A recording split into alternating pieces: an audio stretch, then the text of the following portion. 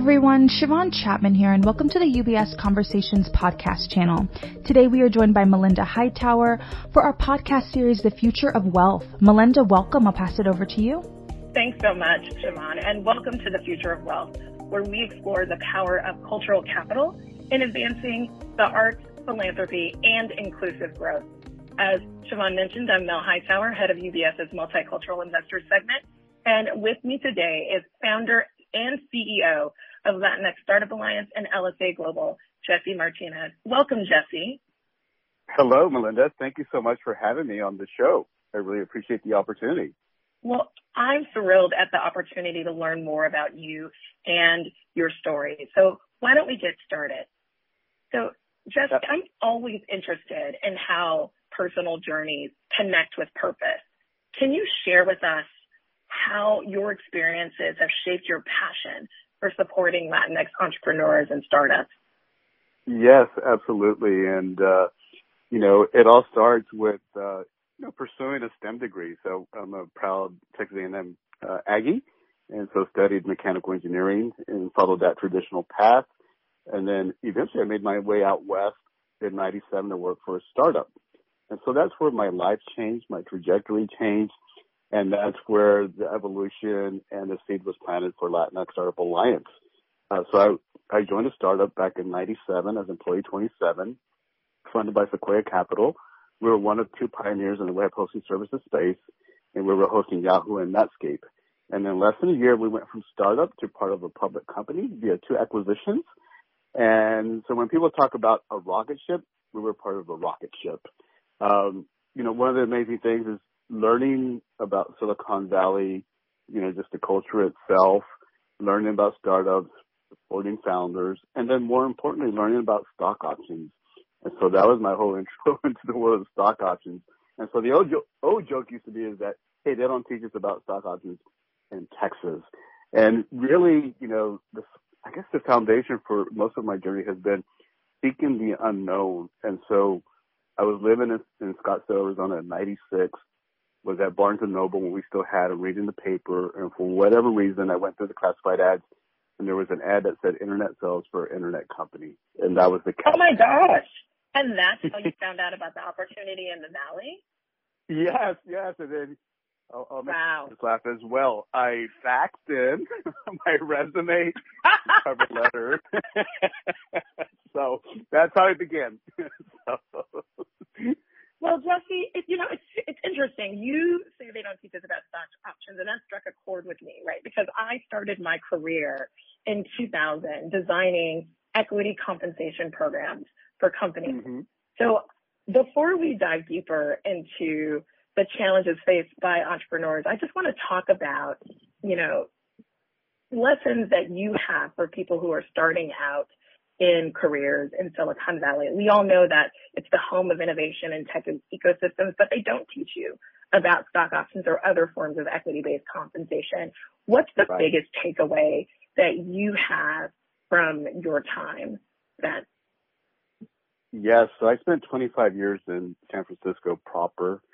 I'm a 4-time founder. I've been through 5 accelerators. I was the first EIR for the Salesforce Incubator entering fall of 2016.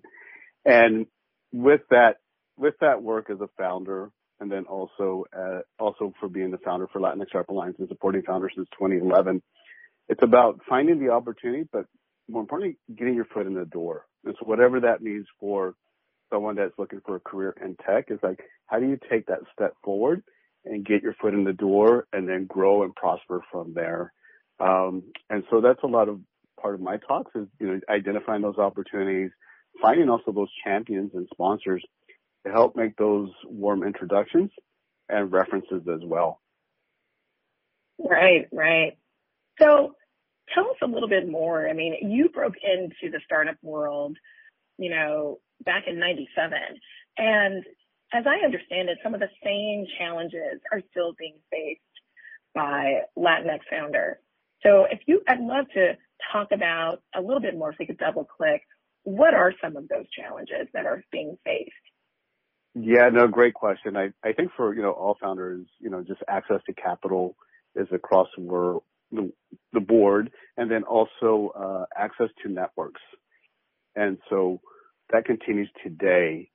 You know, when I think about founders themselves and I think about Latino founders, you know, one of the main things that would come up is, can you put your startup with a global perspective? So nothing wrong with servicing, say, the Houston area or Texas, but how do you change your business model to have a global perspective? So therefore you have a better chance of securing venture, right? So how do you make your startup venture backable and scalable? And then from that, what are the partners and resources that you need access to help you on your journey as a founder? So how do you continue to grow via the various stages, right? From bootstrapping, friends and family, angel investors, your pre-seed, seed, post-seed, and Series A. I can't keep up anymore. We didn't have all these terms back in the early days. And so I would say those are the main ones. And so, again, just being able to find your tribe, your community, your partners, your resources, your champions and sponsors to help you on the journey. Well said, Jesse. And I think that your point about the access to capital challenges is really well documented. And it's interesting even still because we know that Latinx founders are some of the fastest growing group of founders in the United States. So when you turn to build Latinx Startup Alliance, that really required just incredible vision and leadership. What were some of the forces that really led you to build the alliance? And what were some of the initial steps that you took in order to bring that vision to life? Yes, and I appreciate you asking that question. So in 2010, I was looking to do my second startup, and it was the early days of community-based organizations providing support and services for their founders. So think Black founders, Jewish founders, and others. And so I asked myself, hey, I'm Latino, I'm in tech, I'm a founder. Let me see what's available for us. Did some Google searches, and nothing popped up. And so I was asking myself, well, how can this be? We're in the tech hub, you know, the tech mecca of the world, and there's nothing for Latino founders. So that was really the seed and the catalyst for Latino or Latinx Startup Alliance in 2011. So we launched with 6 people in the Mission District of San Francisco. And so fast forward, you know, we're over 1,000 members globally. We continue to grow organically. Our mission is still the same, to help support and empower Latino tech founders here in the United States. And it's through that work that's allowed me to work with some amazing founders, to support them. It's allowed me the opportunity, you know, to go to the White House under Tech Inclusion 4 times, be part of Clinton Global Initiative and talking about Latino founders. And then my biggest honor and blessing to date was being part of Davos in January 2020 and attending as a delegate representing Latino Latinx Startup Alliance. It was out of a... Wow, that's fantastic. Yes, and so now, you know, the personal challenge for myself after going to Davos is how do we get more of us, right, more Latinos, more diversity to Davos and to be on that global stage. Right, and representation on stages that matter is really part and parcel of a lot of the work that needs to happen. And it really is the cornerstone you mentioned with tech inclusion. It's kind of the cornerstone of that work as well, too. I'd love to hear more about the Latinx Startup Alliance. You mentioned that you had over 1,000 members. Can you tell us a little bit about the members that you had in terms of the breakout of the industries that they represent and geographies and size? Well, you know, pre-pandemic, it was a lot of California. And so, you know, what pandemic brought was the distribution of talent and capital. And so, you know, unfortunately we had, you know, we all experienced that on a global perspective. But what it did force is the migration of talent and capital across the United States. And now we see these emerging tech ecosystems, just like here in Houston, where I'm based now. You know, I'm back home. Houston was just number 5 last year, number 4 this year is an emerging tech ecosystem by startup Genome. And so being a part of this new ecosystem, you know, it's how do we contribute, not only to the overall ecosystem, but how do we champion more Latino founders and investors as well? And so how do we create more capital providers from our diverse communities to support our founders across the U.S.? And so that's one of the things that we've been working on. And when we think about, you know, industries and sectors, it's been across the board. But what we do find is A lot of founders are delivering solutions because of a personal pain that they've experienced themselves. So you see a lot of ed tech, fintech, and so forth, right? Consumer tech as well. And so what's changed here by being in Houston is now we see climate tech, we see more health tech, and then we see energy transition because of Houston being the energy capital of the world, and then making that next step or that leap forward. And how do we address energy from a global perspective? Jesse, you said two things that really stood out for me, and I'd love to comment on one and follow up with a question for you on another. You mentioned that the pandemic really is leading to the geographic disbursement of tech, and I find that to be an incredible thing too, because oftentimes Silicon Valley was it's an enclave without equal, but at times it was also limiting because individuals who couldn't afford to travel to Silicon Valley or reside in Silicon Valley, it doesn't mean that Silicon Valley had a monopoly on innovation. There are great ideas happening all over the country. And so when you see these tech ecosystems pop up in Atlanta, Houston, in Miami, for example, and others, it really is leading it and driving more representation in tech by virtue of the geographic diversity. So, and I wanted to know if you were seeing the same as a result of that, the fact that we now have hubs happening really across the country. Yes, absolutely. And then what it also led to was just the ability to host hybrid accelerators. So no longer having to be in person, at a YC, at a Techstars, at a Black Ambition, whatever the program may be, Google for Startups. Now you're able to participate in these hybrid programs or virtual programs. So therefore, not requiring the founder or founders to move to someplace that might be a little more expensive or disrupt their family lives. Right. No, it's a great point.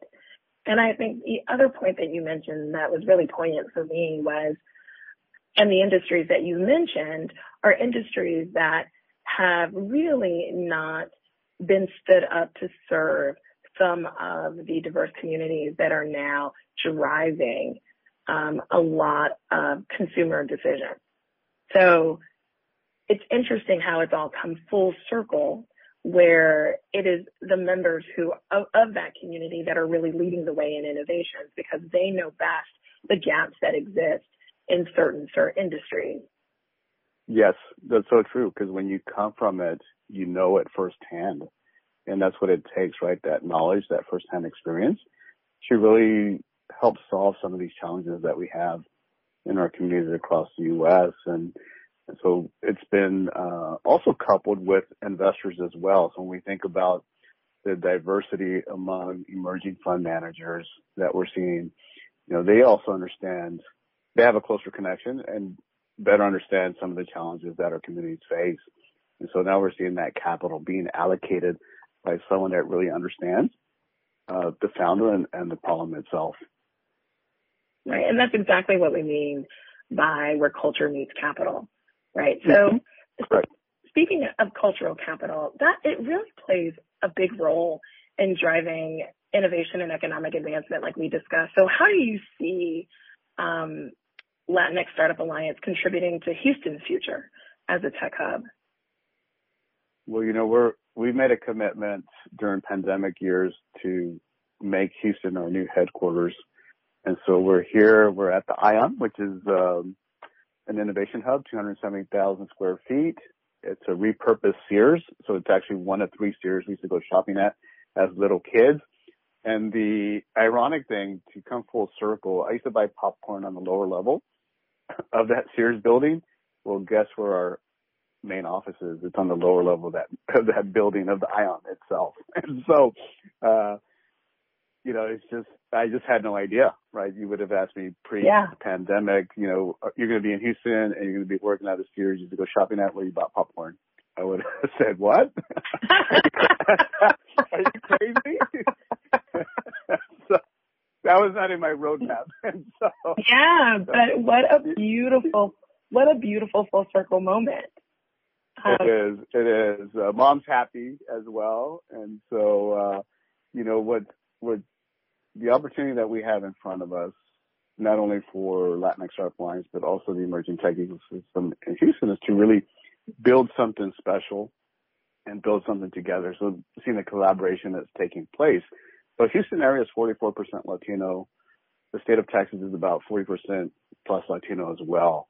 And so when we think about, serving our communities and then also empowering our founders, we're at that forefront where we can help make a difference in creating these solutions and providing the capital for our founders.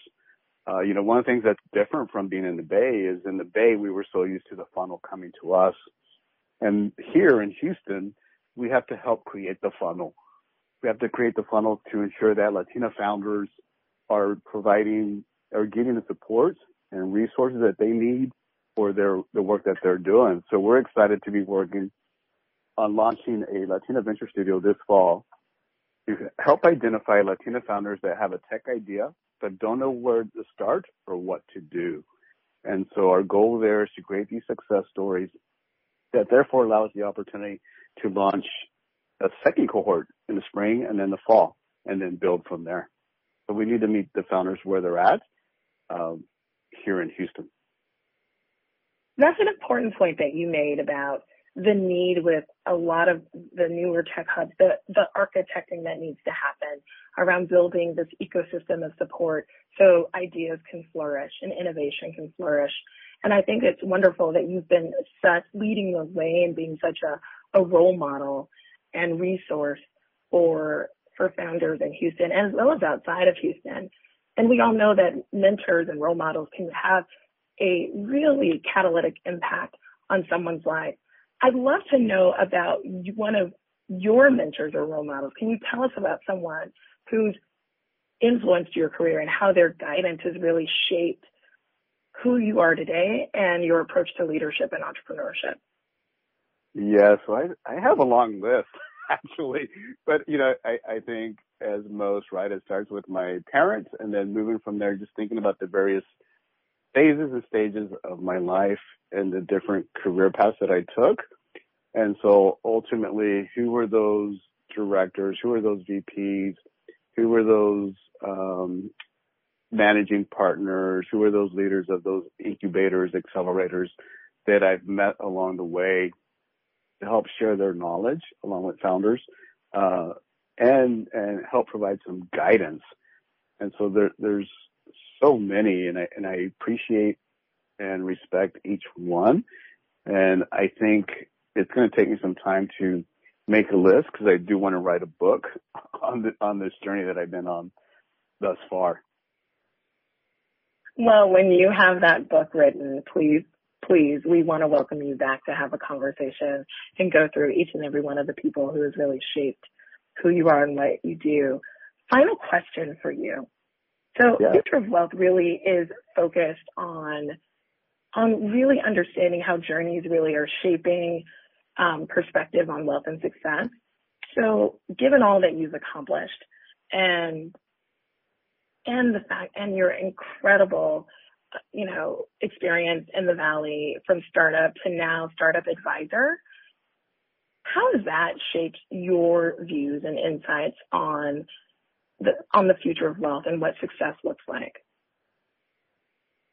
Yes. Well, outside of my day job, I'm also an investor, and we started a new entity called Resolve Ventures. And the mission of Resolve Ventures is to identify and curate tech opportunities. But the bigger mission is to create a whole new generation of diverse LPs.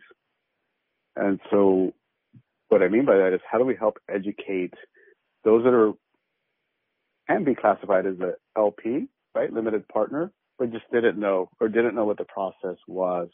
And so thus far we've curated 2 deals.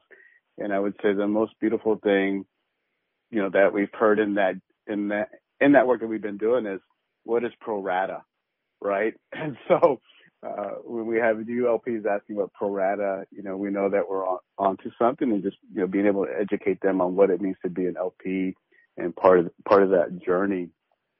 And so we'll continue to grow that community so that we can provide more tech investment opportunities, because usually, we don't always have access to some of these deals. And, sometimes you're blocked from accessing a Series A or higher deal. And we want to be able to ensure that we do provide access to those opportunities by working with the founders, and the founders having a commitment to having diverse LPs on their cap table. I think that is fabulous, and it actually makes my heart full as a person who learned the ropes a long time ago in equity compensation and came up through the ranks as a lawyer and as a banker. I think understanding and having a safe space to ask questions and learning along the way is so critical and so important. And I think if that happens for more people, will result in more diversity on cap tables as well too. So that educational journey combined with access, I think, is critical, and it's wonderful to see that you're shaping that. Yeah, well, thank you. It's a lot of hard work, as you may know, but there's others doing their work as well, and so we need more of us in being able to again educate our diverse communities on what these opportunities mean, and being able to provide what is that multi-generational wealth and what it means for their family. Great. And that's a wonderful spot to end. Jesse, thank you so much for taking the time to chat with us, to share your journey and the journey of Latinx Startup Alliance. Thank you again. Thank you, Melinda, for the opportunity, and feel free to reach out anytime, as well as anyone in the audience, if they want to connect with me. All right. Thank you. Thank you. The material presented in this podcast has no regard to the specific investment objectives, financial situation, or particular needs of any specific recipient and is published for informational purposes only. It is intended to be educational in nature. It is not an advertisement, nor is it a solicitation or an offer to buy or sell any financial instruments, or to participate in any particular trading strategy, nor should it be viewed as such by the listener. UBS AG or its affiliates and its employees are not affiliated with any third-party speakers mentioned. None of UBS or its representatives is suggesting that the recipient or any other person take a specific course of action or any other action at all in response to this podcast. By accessing and listening to this podcast, the listener acknowledges and agrees with the intended purpose described here and disclaims any expectation or belief that the information constitutes investment advice or a solicitation of any kind. Any financial instruments or services described in this podcast may not be eligible for sale in all jurisdictions or to certain categories or investors. As a firm providing wealth management services to clients, UBS Financial Services Incorporated offers investment advisory services in its capacity as an SEC-registered investment advisor and brokerage services in its capacity as an SEC-registered broker-dealer. Investment advisory services and brokerage services are separate and distinct, differ in material ways, and are governed by different laws and separate arrangements. It is important that you understand the ways in which we conduct business and that you carefully read the agreements and disclosures that we provide to you about the products or services we offer. For more information, please review Client Relationship Summary provided at ubs.com/relationship summary or ask your UBS financial advisors for a copy.